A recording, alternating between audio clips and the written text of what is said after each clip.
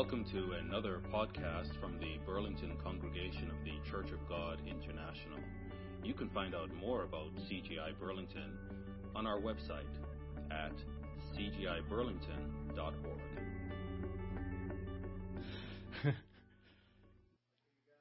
You got it? All right. Let's talk about Abraham. What comes to your mind when I ask you about Abraham?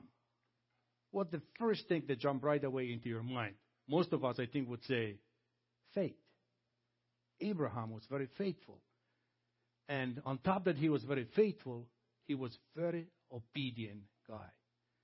And there are many great individuals in the Bible, before Abraham and after Abraham. But I think not single one was so great as our forefather, Abraham. You know, see, he was a forefather of a great nation that we would call Israel. He was a great prophet. He was a great businessman. He became very rich. You know, he became a great leader. And, you know, he was even a warrior. He was capable to go into a war. So, of all these things, we don't pay attention, but we think about one thing: Father of the faithful. That's how critical, that's how important was Abraham. Open your Bible to Romans. And I love it here in this part, Romans chapter 4, how Paul described Abraham here.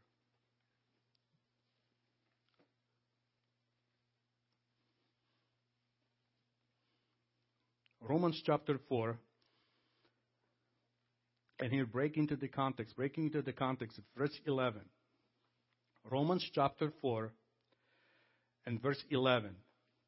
And he received the sign of circumcision, a seal of the righteousness of the faith which he had while still uncircumcised, that he may be the father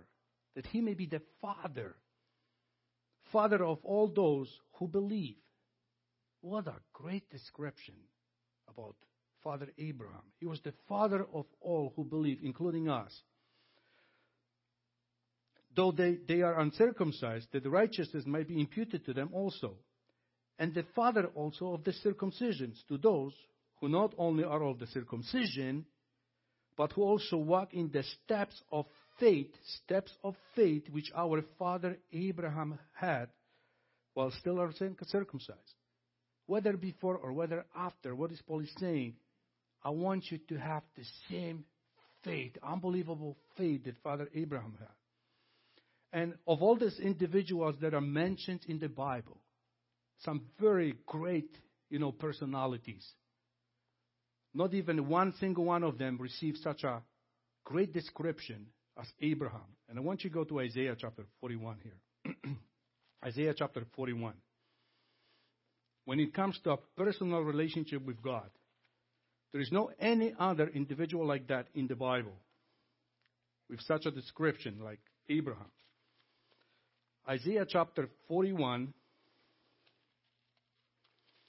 Isaiah chapter 41 and verse 8. But you, Israel, are my servant, Jacob, whom I have chosen, the descendants of Abraham, my friend. God calls him Abraham. He is my friend. God never described David as my friend. God never described Peter as my friend or Paul as my friend. No, any other individual in the Bible is described this way as Abraham, my friend. Just think about it for a moment. My friend. That's how close he was with God. That's how close he was with God. Now go to Genesis chapter 22 and put something, a piece of paper or a pen, just mark your place in Genesis, because we'll be moving forward and back to different part of the scriptures, but most of the time we'll spend in Genesis.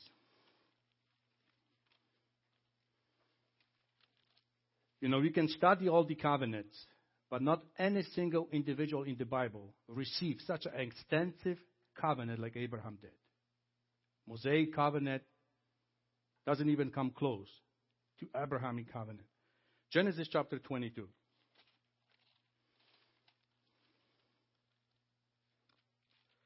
Genesis chapter 22. And look here at verse 15. Let's start from verse 15. Then the angel, just right after when Abraham was ready to sacrifice his son, Isaac.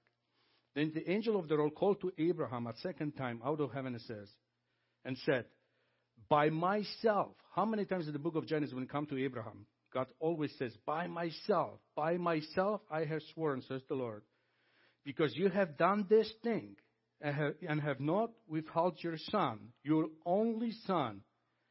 Blessing, I will bless you, and multiplying, I will multiply you. Multiply your descendants as the stars of heaven and as the sand which is on the seashore.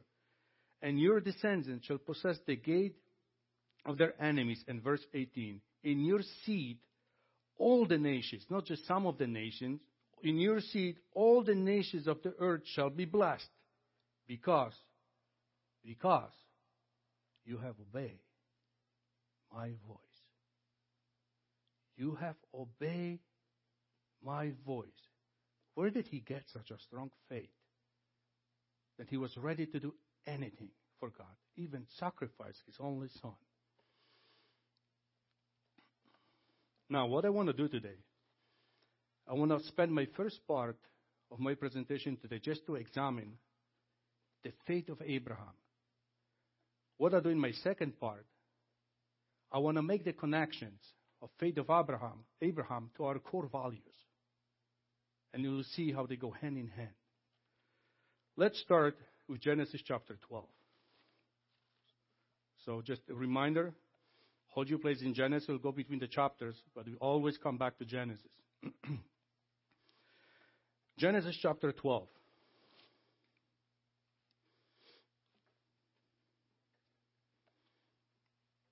And when you come to study the life of Abraham, I always thought that his family, especially his father, they were indulged in the pagan worship of the day.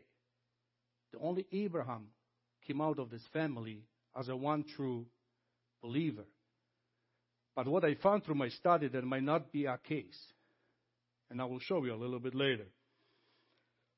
Genesis chapter 1. Put yourself in Abraham's shoes. Put yourself in Abraham's shoes, okay? Chapter 12, verse 1. Now the Lord had said to Abram, get out of your country, from your family, and from your father's house. Go to a land that I will show you. I will make you a great nation. I will bless you and make your name great, and you shall be a blessing. I will bless those who bless you, and I will curse him who curses you. And in you, all the families of the earth shall be blessed. He was here about just over 70 years old. Think for a moment. God appears to you and say, I want you to pack and I want you to go. How would you react? What would you say? He was childless. At that time, at that culture, there was no such a thing as a pension plan, or a welfare system, or a government support. You have to strongly rely on your family. Usually it was family, your children, who support you till you die. In his case, he's childless.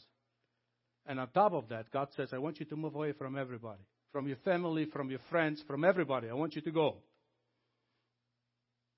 And guess what? He goes.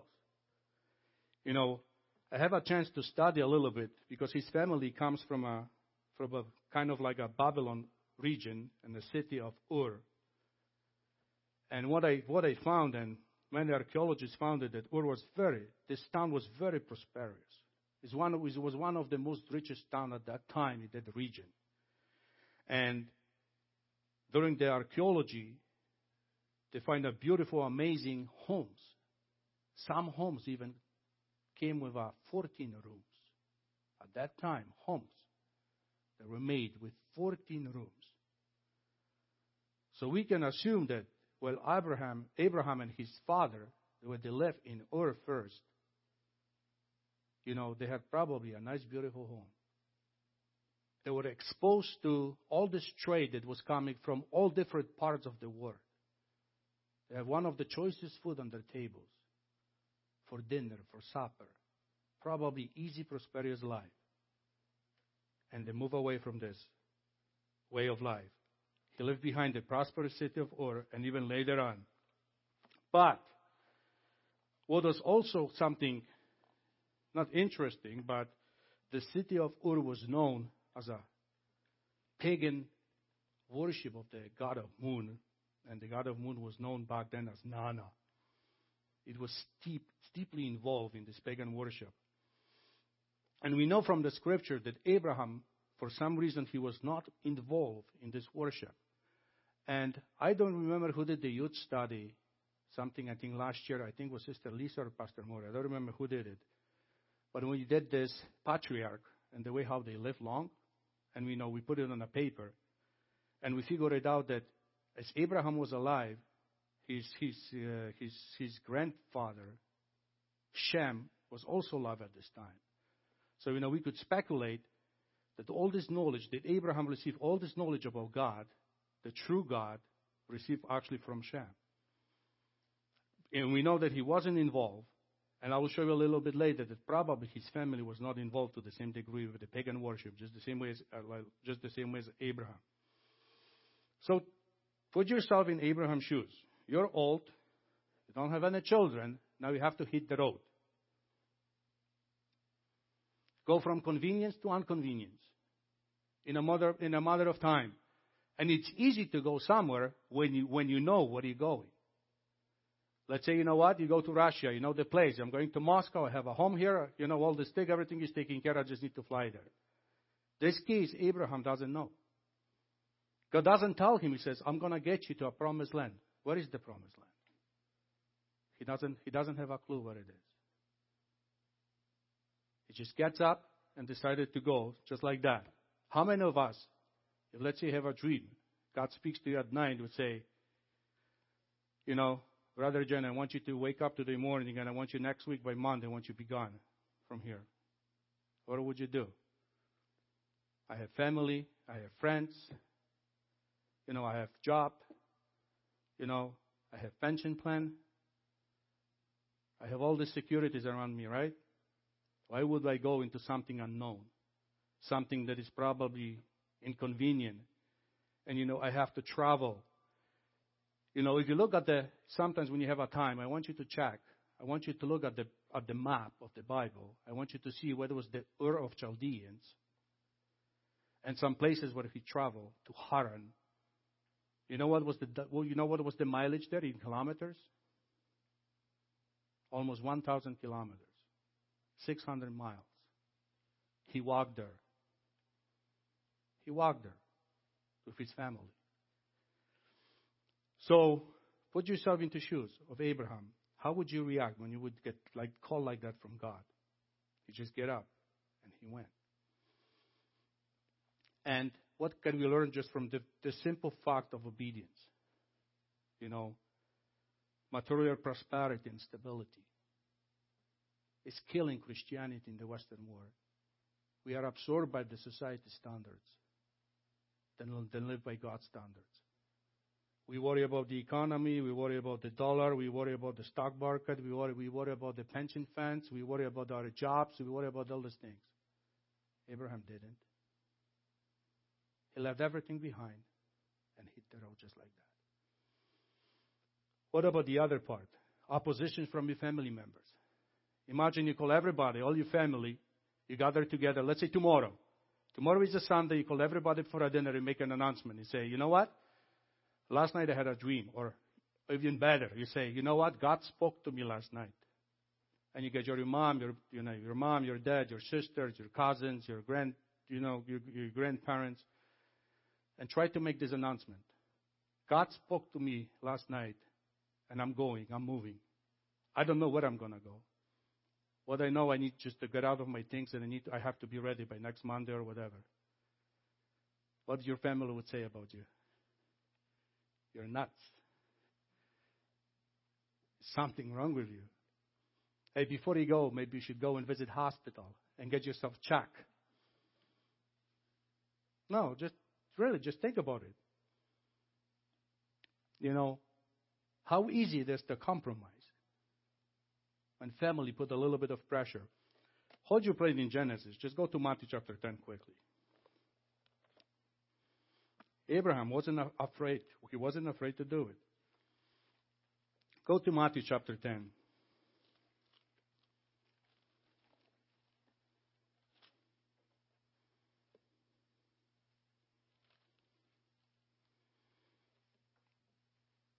Matthew chapter 10 and verse 34. Matthew chapter 10 and verse 34. And Jesus is saying here, do not think that I came to bring peace on earth. I did not come to bring peace by a sword. For I have come to set a man against his father, a daughter against his mother, and a daughter-in-law against his mother-in-law. And a man's enemy will be those of his own household. Just think about it. And I know personally, my greatest enemies in my walk with faith, especially at the beginning, were my family members. And I know my wife's case does the same thing. And even till this day, there's still a little bit fighting, occasionally about religion. So we know this is for a fact that, your family members can actually hold you back if you give in. Verse 37, he who loves father or mother more than me is not worthy of me. What is that supposed to mean? If your mom and your dad convince you to put God beside for a moment because, you don't want to disrespect your family members, look what happened. And he who loves son or daughter more than me, Christ is saying, you're not worthy of me. You follow a cause. Be obedient like Father Abraham was. Just follow. And he who does not take his cross and follow after me is not worthy of me. If you're not sure that you can actually walk in these footsteps, ready to die for anything, then you're not worthy for me. He who finds his life will lose it, and he who loses his wife for my sake will find it. Yet so simple and so misunderstood by the society. We try to do anything to save our physical life. And we don't want to spend a second trying to figure out our spiritual life. So Abraham lost his family members. His faith was unbelievable. And his faith that he actually had for God, I think, influenced his family a lot. Go to Genesis chapter 24. And I'll show you a little bit later. Genesis chapter 24. We all know the story. We know the story. We know Abraham's story very well. But here in Genesis chapter 24, Abraham is trying to find a wife for his son. Okay? Let's read first 4 verses. Genesis chapter 24, verse 1. Now Abraham was old, well advanced in age, and the Lord had blessed Abraham in all things. So Abraham said to the oldest servant of his house, who ruled over all that he had, please put your hand under my thigh, and I'll make you swear by the Lord. Just a little injunction here. This servant is also a God worshiper. Otherwise, what's the point of swearing? And he says, make swear by the Lord, the God of heaven and the God of earth. His servant is also the worshiper. Because otherwise it wouldn't make any sense. If he swears he's not a believer, then, who would trust a person like that? Right? And he says here that you will not take a wife for my son from the daughters of the Canaanites among whom I dwell. But you shall go to my country and to my family and take a wife for my son Isaac. What does it tell you? You go back to my family and you will find somebody who's got a faith, at least some part of a faith, in the same God that I do, right? Makes perfect sense. So it doesn't mean that, his family, were involved in pagan worship and only Abraham stood out as the only worshiper of God. That is not true. Now just skip down to verse 10. Then the servant took 10 of his master's camels and departed, for all his master's goods were in his hand. And he arose and went to Mesopotamia, to the city of Nahor. As I said, if you look at the city of Nahor and you look at the city of Ur, that's a distance of about 1,000 kilometers. That's the journey that Abraham already took it. Okay? And now, when it comes to Rebekah and their family, skip down to verse 31. So the servant is at their home, and verse 31, and said, "Come in, O blessed of the Lord." They worship the God of Abraham too. Even though they're far away, they still worship the God of Abraham. "Why do you stand outside? For I have prepared a house and place for the camels." See what a great influence Abraham had on his family? He could send his servant back to his family and get a wife for his son. That's how critical, that's how important it was for Abraham that his son's going to marry a right girl. Not one of the Canaanites involved in a pagan worship, but one who is involved in the righteous worship of the one true God. Go to Genesis chapter 11.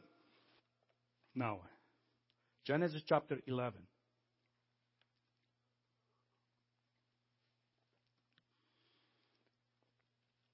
As Abraham was leaving Ur, he wasn't leaving this town by himself. He left actually the Ur of Chaldeans with the whole family.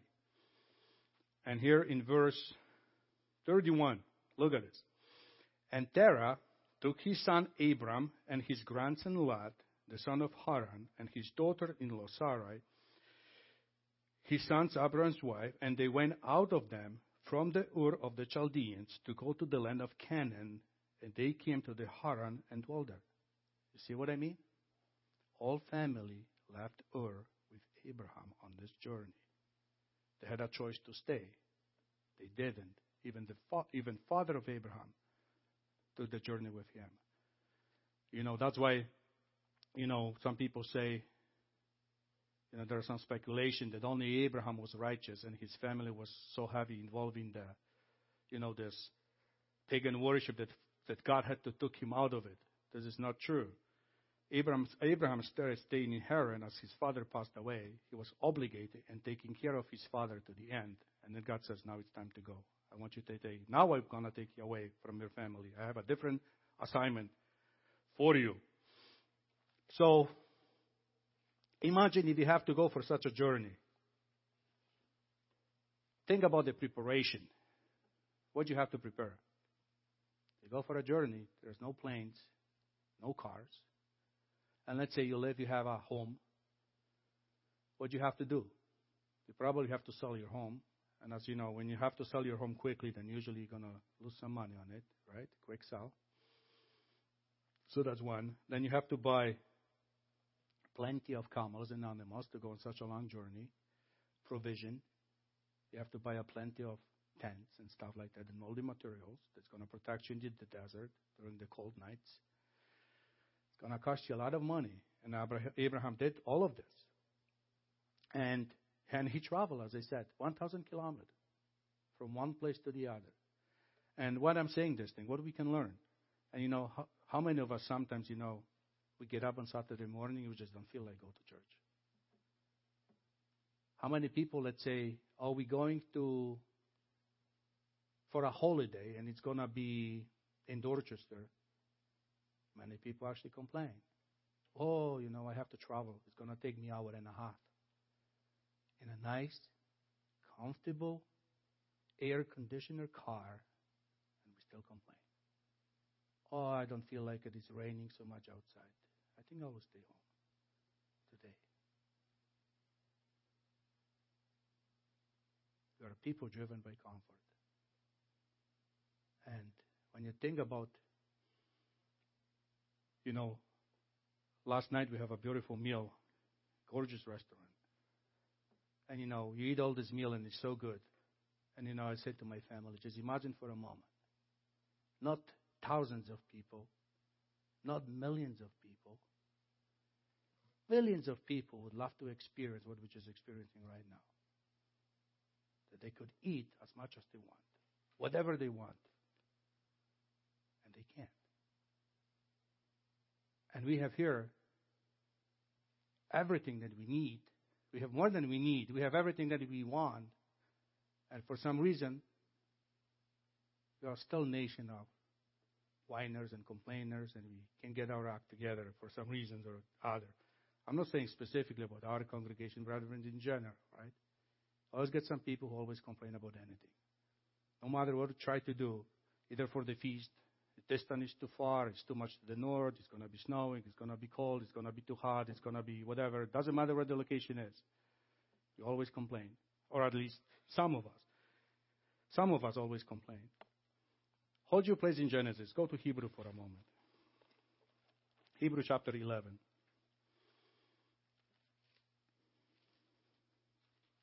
The father of the faithful.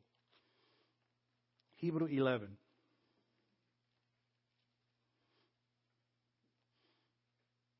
When you think about what this guy went through, it's no wonder that, he has such a wonderful description of as an example for us here in the book of Hebrew, chapter 11. Scripture that Daniel shared with us today. By faith, verse 8. Hebrew 11, verse 8. By faith, Abraham obeyed. And when he was called to go out to the place which he would receive as inheritance, and he went out. He just went out, not knowing where he was going. By faith, he dwelt in the land of promise as in a foreign country, dwelling in tents with Isaac and Jacob, the heirs with him of the same promise. For he waited for the city which has foundations, whose builder and maker is God. And he didn't care about the city of Ur or city of Haran, as prosperous, as good they were to live there. He was waiting of something the righteousness dwell. He was waiting for a city that's going to come down from heaven, Jerusalem, and then he could inhabit this town and live the way how God wants him to live. So this is an amazing example from Abraham. Go to Genesis chapter 12 now. And even though he sacrificed a lot for this journey that he made,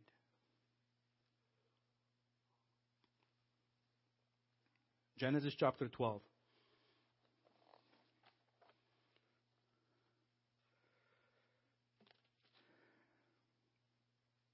So here, what we just read the first 3 verses. So now he's leaving Haran. And in verse 5, then Abraham took Sarah his wife and Lot his brother's son, and all their possessions that they had gathered, and the people whom they had acquired in Haran, and they departed to go to the land of Canaan. So they came to the land of Canaan. Even though he sacrificed a lot, he is already here. He's a man of great possession, and he even possessed his own servants. In the city of, he's not even in the promised land yet. He's in the middle. He's already, God blessed him so much. Whatever he sacrificed, God compensates for everything that he lost. Even more than that. Even more than that. And how is our faith when it comes to this regard? Hold your place here and go for a moment to Mark chapter 10. Mark chapter 10. Hold your place in Genesis.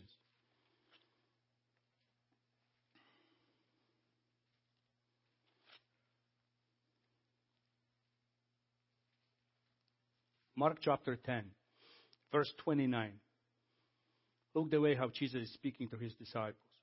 Verse 29. So Jesus answered and said, assuredly, I say to you, there is no one who has left house, or brothers or sisters, or father or mother, or wife, or children, or lands, for my sakes and the gospel, verse 30, who shall not receive 100-fold.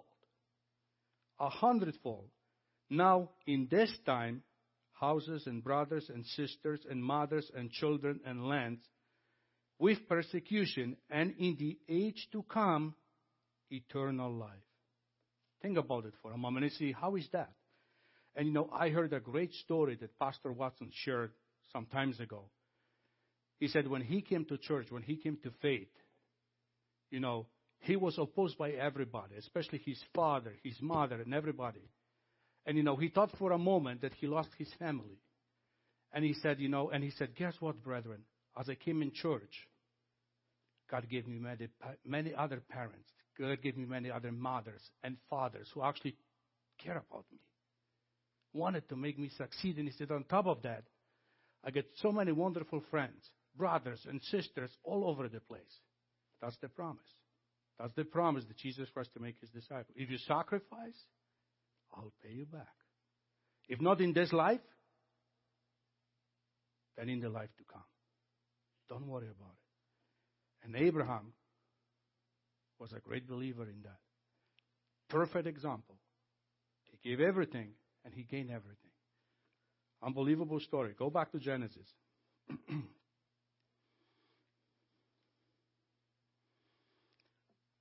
Genesis chapter 12.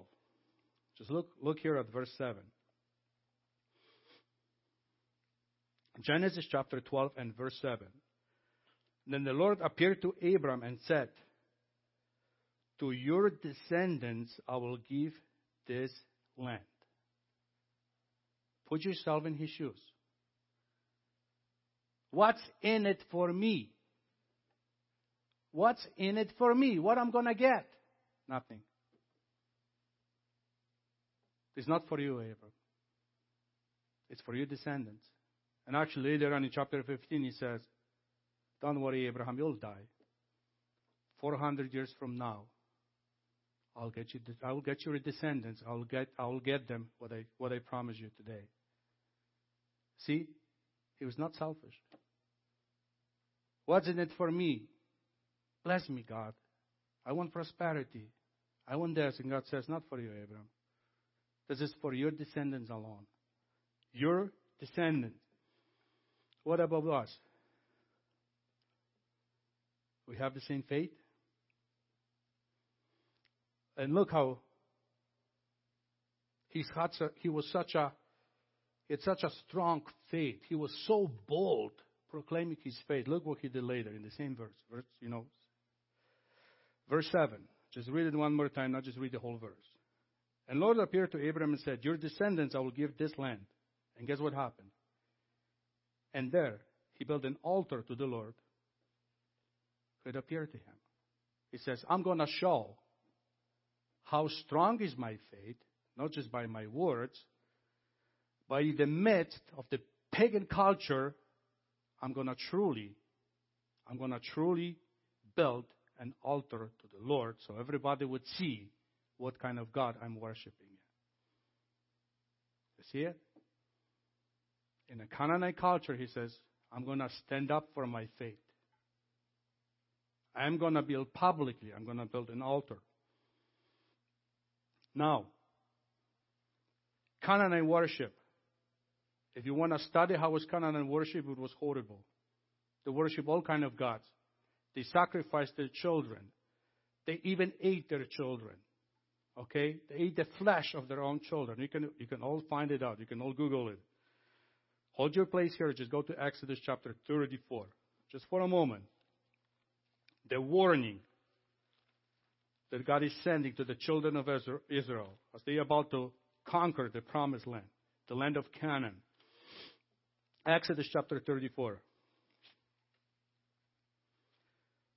And you look here at verse 11.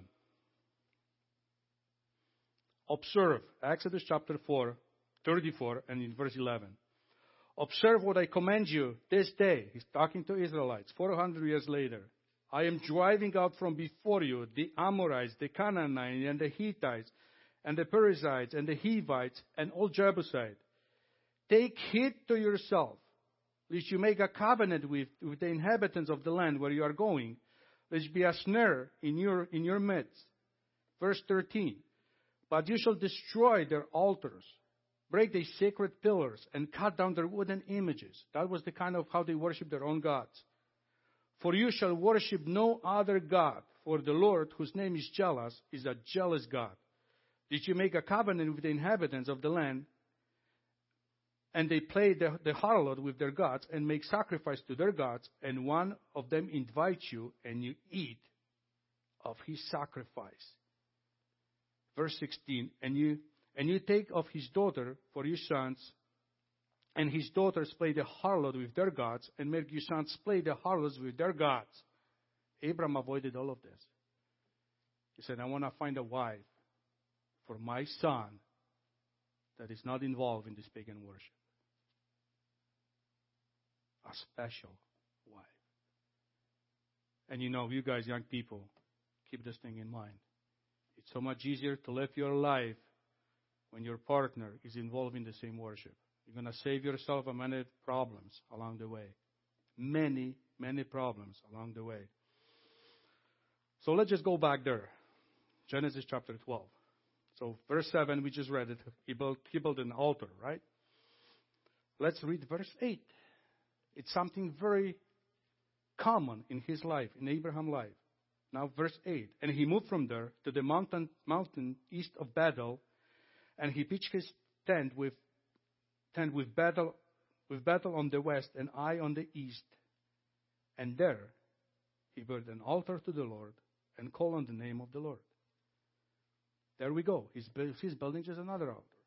He's marking his territory, so to speak. He knows that he's not going to get it.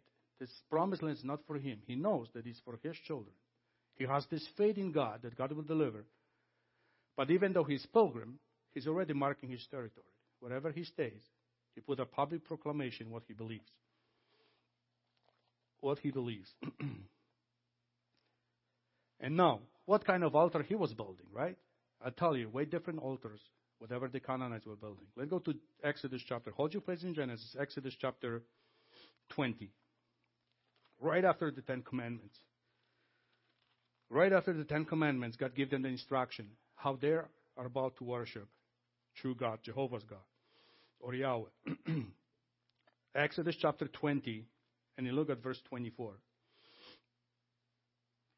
Exodus chapter 20, and in verse 24. An altar of earth you shall make for me, and you shall sacrifice on it your burnt offering and your peace offering, your sheep and your oxen. Not something spectacular, just from the simple earth. Now, if the earth is not available, it's just desert and stones, whatever it is. He says, in every place where I record my name, I will come to you and I will bless you. Verse 25. If you make me an altar from stone, you should not build it on the cut stone. For if you use your tool in it, you have profaned it. Nor shall you go up by steps to my altar, that your nakedness might not be exposed on it. And you can see at the Canaanite pagan culture, the way the altars they built, the steps around it just to get it to the top and sacrifice it is unbelievable. And God says to Abraham, you just build something simple. Just from the earth. If you build from the stone, I don't want any tool to touch it. Just make it, build and sacrifice. Whatever you sacrifice, I'll be there with you, and I will bless you along the way. Now, here in verse 8, if you go back to Genesis, I lost my spot. Genesis chapter 12. And look at this verse here, verse 8 again. He built an altar to the Lord, and he not just built the altar of the Lord and called on the name of the Lord. He called on the name of the Lord. So this Hebrew phrase can also mean he declared, he proclaimed, he preached the name of the Lord. He was not afraid to share his faith with the pagan neighbors of Canaan. He built the altar, he proclaimed, he preached, he shouted, this is my God, this is the God that I'm worshiping. Not trying to hide himself in a closet, so to speak. He was not afraid of his faith for his God. Even though he was a stranger in a strange land, that he knew it, that he's gonna get it as his inheritance, not him personally, but his children along the way. Genesis chapter 14. 14 and verse 22. What they're trying to show you that he was not afraid to share his faith with other people, even though they were unbelievers or they were believers in many different gods, right? Here in chapter 14, in verse 22, just where all the kings were conquered, and Abraham as a warrior actually rescued Lot and his family and all the goods and everybody, all these kings. And right here in verse 22, he says, But Abram said to the king of Sodom, I have raised my hand to the Lord God Most High, the possessor of heaven and earth. He's explaining to him, this is my God. This is my God, and you should know it. He's the possessor of heaven and earth. He's possessor of everything. This is the God that they worship, and he's not afraid to tell them. And that's why I rescue you, see? Because of my God, you're free today here. Hold your place here. Go to Hebrew chapter 13.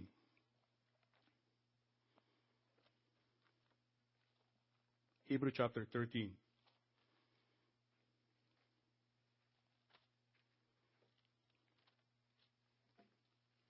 Hebrew chapter 13. And look at here at the instruction to us. Hebrew chapter 13 and verse 15. Therefore, by him let us continually offer the sacrifice of praise to God. That is the fruit of our lips, giving thanks to his name. Abraham was perfect. He thanked God every time, everywhere. He was constantly on the move, but the worship of his God was also, wherever he went, there was always worship of his God. He was never afraid to do that. In any situation, in every occasion, he had such a faith that he was never afraid to worship God. And he marked his territory along the way. He built an altars, proclaiming that eventually this will be mine, and my God's going to bless me, and God's going to fulfill the promise that he gave to me. And imagine yourself live on the move. You know how difficult that life is? You sleep here tonight for a week, 2, maybe a month, and then you're on the move the next week, next month. You are in the desert, you're somewhere else. You try to protect everybody. You have belongings, we have people. You have probably young children along the way walking with the servants and stuff like that. Just imagine for a moment how difficult it is. And for us, it's very easy. It's hot today, we just go home, we crank up AC. We get a cold beer from the fridge. Life is good. Back then for Abraham was not good. But God blessed him, and he enjoyed, and he moved along. Now, as you see, I'm not trying to cover here from Abraham's life the high points. I'm not trying to show you that, the sacrifices that he had to make, like, sacrifice his son. I don't want to even go there. Because, I don't know how I would respond if I get a message from God that I need to sacrifice my son. I'm trying to show you the weaker trials, the daily life that he lived through, just to show you how difficult it was. And what we can just learn from this little one, not from the huge one, just from the little experiences that we, glimpse here and there from the Bible. It's nice how Isaiah described Abraham. You go to Isaiah chapter 51.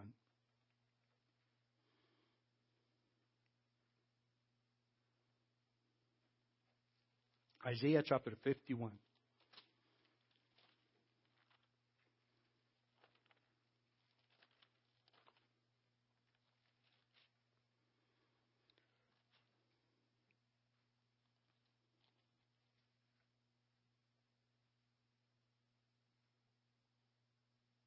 Isaiah chapter 51, verse 1. Look how God says here, how he described Abraham. Listen to me. Listen to me, you who follow after righteousness. You who seek the Lord. Look to the rock. Look to the rock from which you were made, and to the hole of the pit from which you were dug. He's talking to the Israelites. Look, who is this rock? Who is this thing? Who is the example that we should look? Verse 2. Look to Abraham. Look to Abraham, your father. If you want a copy, if you want to learn from all these people, I want you to look back to Abraham. Look at his life. Look what he went through. And look at his obedience, at his faith. Don't look at anybody else. Look at Abraham. Imagine his name is written in a book that is mentioned for over thousands of years as one of the greatest, I would say the greatest example of faith in the Bible, except Jesus Christ, just on human level. Abraham, the father of the faithful. What a great description for all of us. So there's plenty of more we can go on and share. I just want to show you the little things that I learned along the way. I did a little bit, more digging, right? Not to the big one, not to the huge one. But as I said, the first part, I want to talk about the faith of Abraham. And you will see why. I want to switch my attention. We're still going to be talking to Abraham. But I want to talk about the 3 core values, the 3 S's. Anyone remember what they are? 3 C's. What are? Caring, consideration, courtesy, right? 3 big C's, right? Try to think about Abraham. Was the guy who cared about his people? Was he a caring guy? Just try to think about it. If you can think from the life of Abraham, look at some of the examples. I'll give you a few. And if you find anything else, write it down. I would love to hear from you later during the sermon discussion. I would love to hear. If anything comes into your mind, please share with me. Caring. Simple definition of caring. Displaying kindness and concerns for others. Plain and simple. Kindness, concern for others. Was Abraham a caring person? What example can we find? Go to Genesis chapter 18. There are plenty. I'm just going to give you 2 for each. Genesis chapter 18. And verse 22. God is about to destroy Sodom and Gomorrah. And here in Genesis chapter 18 and in verse 22. Then the men turned away from there and went toward Sodom, but Abraham still stood before the Lord. Verse 23. And Abraham came near and said, would you also destroy the righteous with the wicked? Some people would say, who cares? I don't care about Sodom and Gomorrah. We can say, yeah, Lot was living there. He was his family. So he cared about Lot and he cared about the other people. He said, would you destroy the righteous? And we know how he negotiates with God. And, came to 10. And God couldn't find even 10 people righteous. But Lot and his family was saved. So, here in this example, he was very caring about other people. Not just by himself, but also by the other people. Let's look at another example. If you find something that comes into your mind from the life of Abraham, please write it down. And please share with me later. Genesis chapter 21.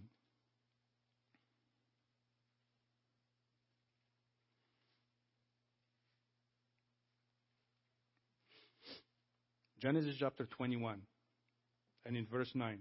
Breaking into the context about the Ishmael. And Sarah saw the son of Hagar, the Egyptians, whom she had borne to Abraham, scoffing. In verse 10. Therefore she said to Abraham, cast out this bondwoman and her son, for the son of this bondwoman shall not be heir with my son, namely with Isaac. But Abraham was not happy about it. Verse 11 it says, and the matter was very displeasing in Abraham's sight because of his son. He loved his son. He didn't want to just throw him away. He cared about his son. And because only when God intervened, here in verse 13, is actually God saying to Abraham, he says in verse 13, don't worry, Abraham, let him go. I will also make a nation of the son of the bondwoman because he is your seed. Don't worry, I will take care of him. Then Abraham let him go. Only after the assurance from God. And he knew it. He had this faith. He said, if God could make something out of me, I can trust God that he will let Ishmael live and let him prosper the way how he prosper me. Let's talk about courtesy. Just to remind a simple definition, showing of politeness in one's attitude and behavior towards others. So let's think about Abraham. Let's go to verse 18 one more time. Let's look at this. How he treated other people. Was he polite towards the other people? The language that he used towards other people. Genesis chapter 18.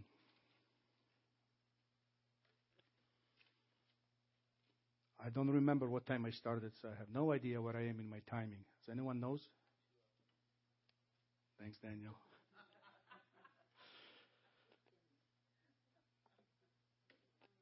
I'm close to the end, so but I can shorten it. Genesis chapter 18. I guess the coffee is here. It's over.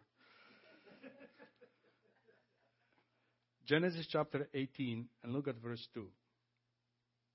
Actually, start from the beginning, verse 1. Then the Lord appeared to him by the terebinth tree of Mamre as he was sitting in the tent door in the heat of the day. So he lifted his eyes and looked. So Abraham lifted his eyes and looked, and behold, 3 men were standing by him. And when he saw them, he ran from the tent door to meet them. And he not just ran, he bowed himself to the ground. It's very welcoming. And said, My Lord, if I have found favor in your sight, do not pass on by your servant. Don't just go by. You close by my place. Come on. Verse 4. Please, let a little water be brought, and I, not my servant, I wash your feet, and rest yourself under the tree. And verse 5. And I will bring a morsel of bread that you may refresh your hearts.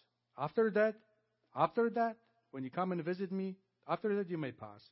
After you may pass by, inasmuch as you have come to your servant, they said, do as you have said. What a beautiful example, huh? Strangers. He entertained strangers, offered his home, opened his door, very hospitable. And by the chance, he entertained angels along the way. Beautiful example for all of us. Genesis chapter, I'll give you another example. Genesis chapter 23.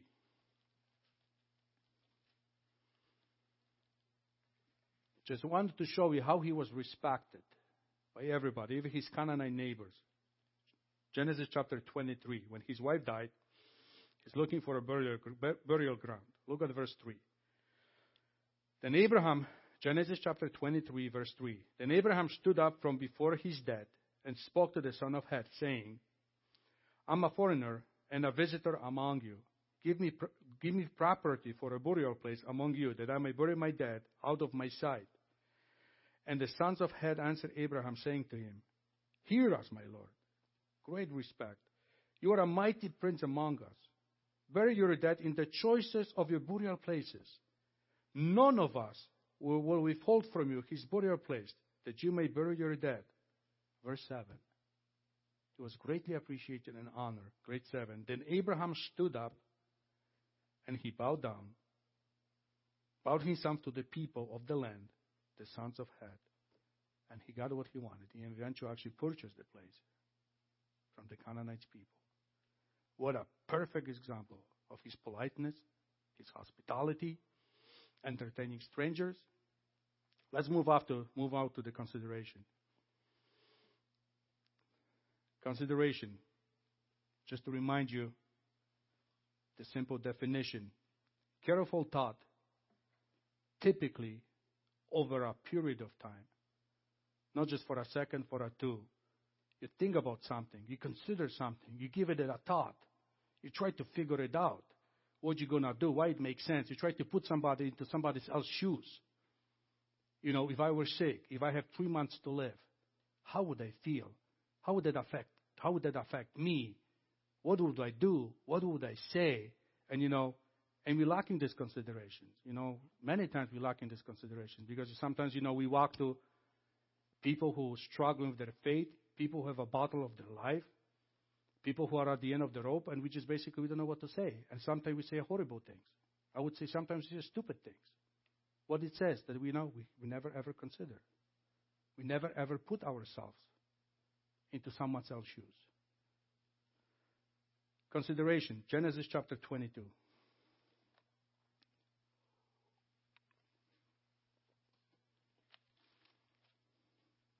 Genesis chapter 22. Now we're going to cover a big example, huge example for Abraham's life, the sacrifice of Isaac. Genesis chapter 22 and verse 7. Why was it so easy to Abraham do such a unbelievable act? Because he considered what these actions could mean. He entertained the thought.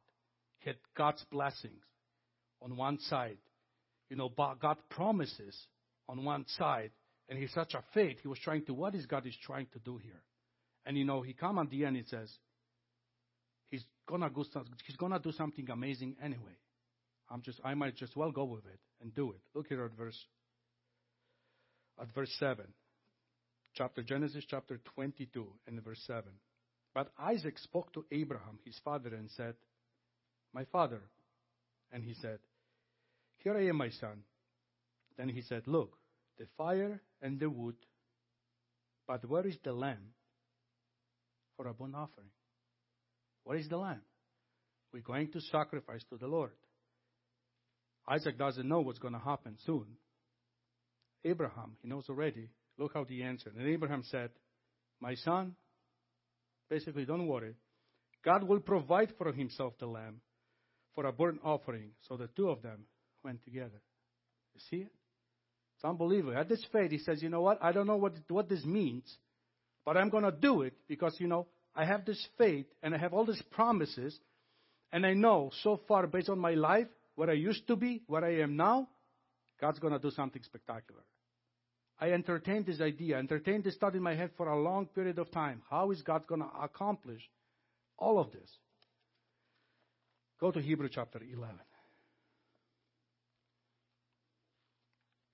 Hebrew chapter 11. And I'm closing here. Hebrew chapter 11.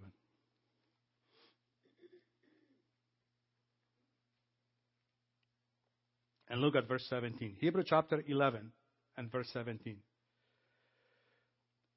By faith, Abraham, when he was tested, offered up Isaac, and he who would receive the promises offered up his only begotten son. Why? Of whom it was said, in Isaac, your seed shall be called, right? Why would he do that? See, he was entertaining this thought. How is God going to accomplish this? Verse 19 is the answer why. Concluding that God was able to raise him up even from the dead, from which he also received him in a figurative sense. Beautiful answer. He couldn't understand it to the full extent, but he says, you know what? If God wants to, if I even sacrifice my son, if God promised it, God would raise him up. This is enough for me. Let's go and do it. That's a faith. And why I want to link this, the core values and faith of Abraham. I was thinking about it for a few weeks, how I'm going to put them together. And we can try to be nice people. We can try to be hospitable people.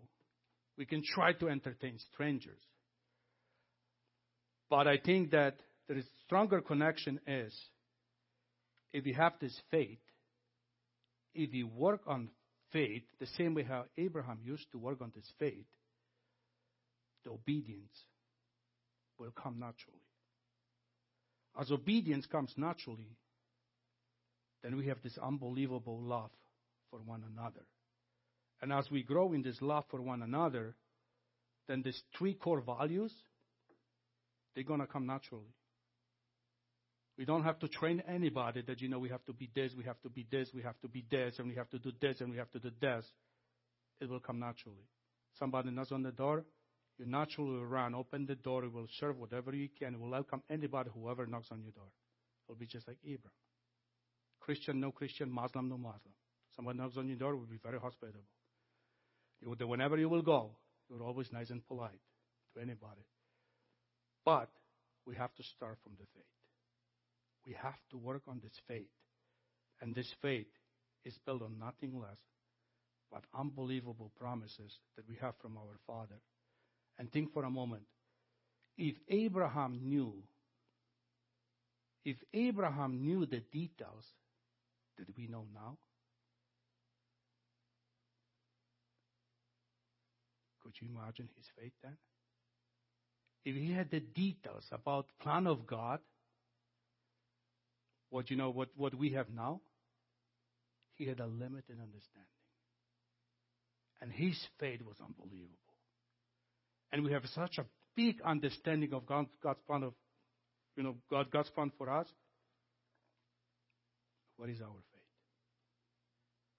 We need to go, we need to study, we need to learn how Abraham lived and practice into our life. May God bless you. Thank you for listening. And remember, if you find any example that we can share later during the sermon discussion, please. If anything comes into your mind when it comes to Abraham. May God bless you all, brethren. This has been a podcast from the Burlington congregation of the Church of God International.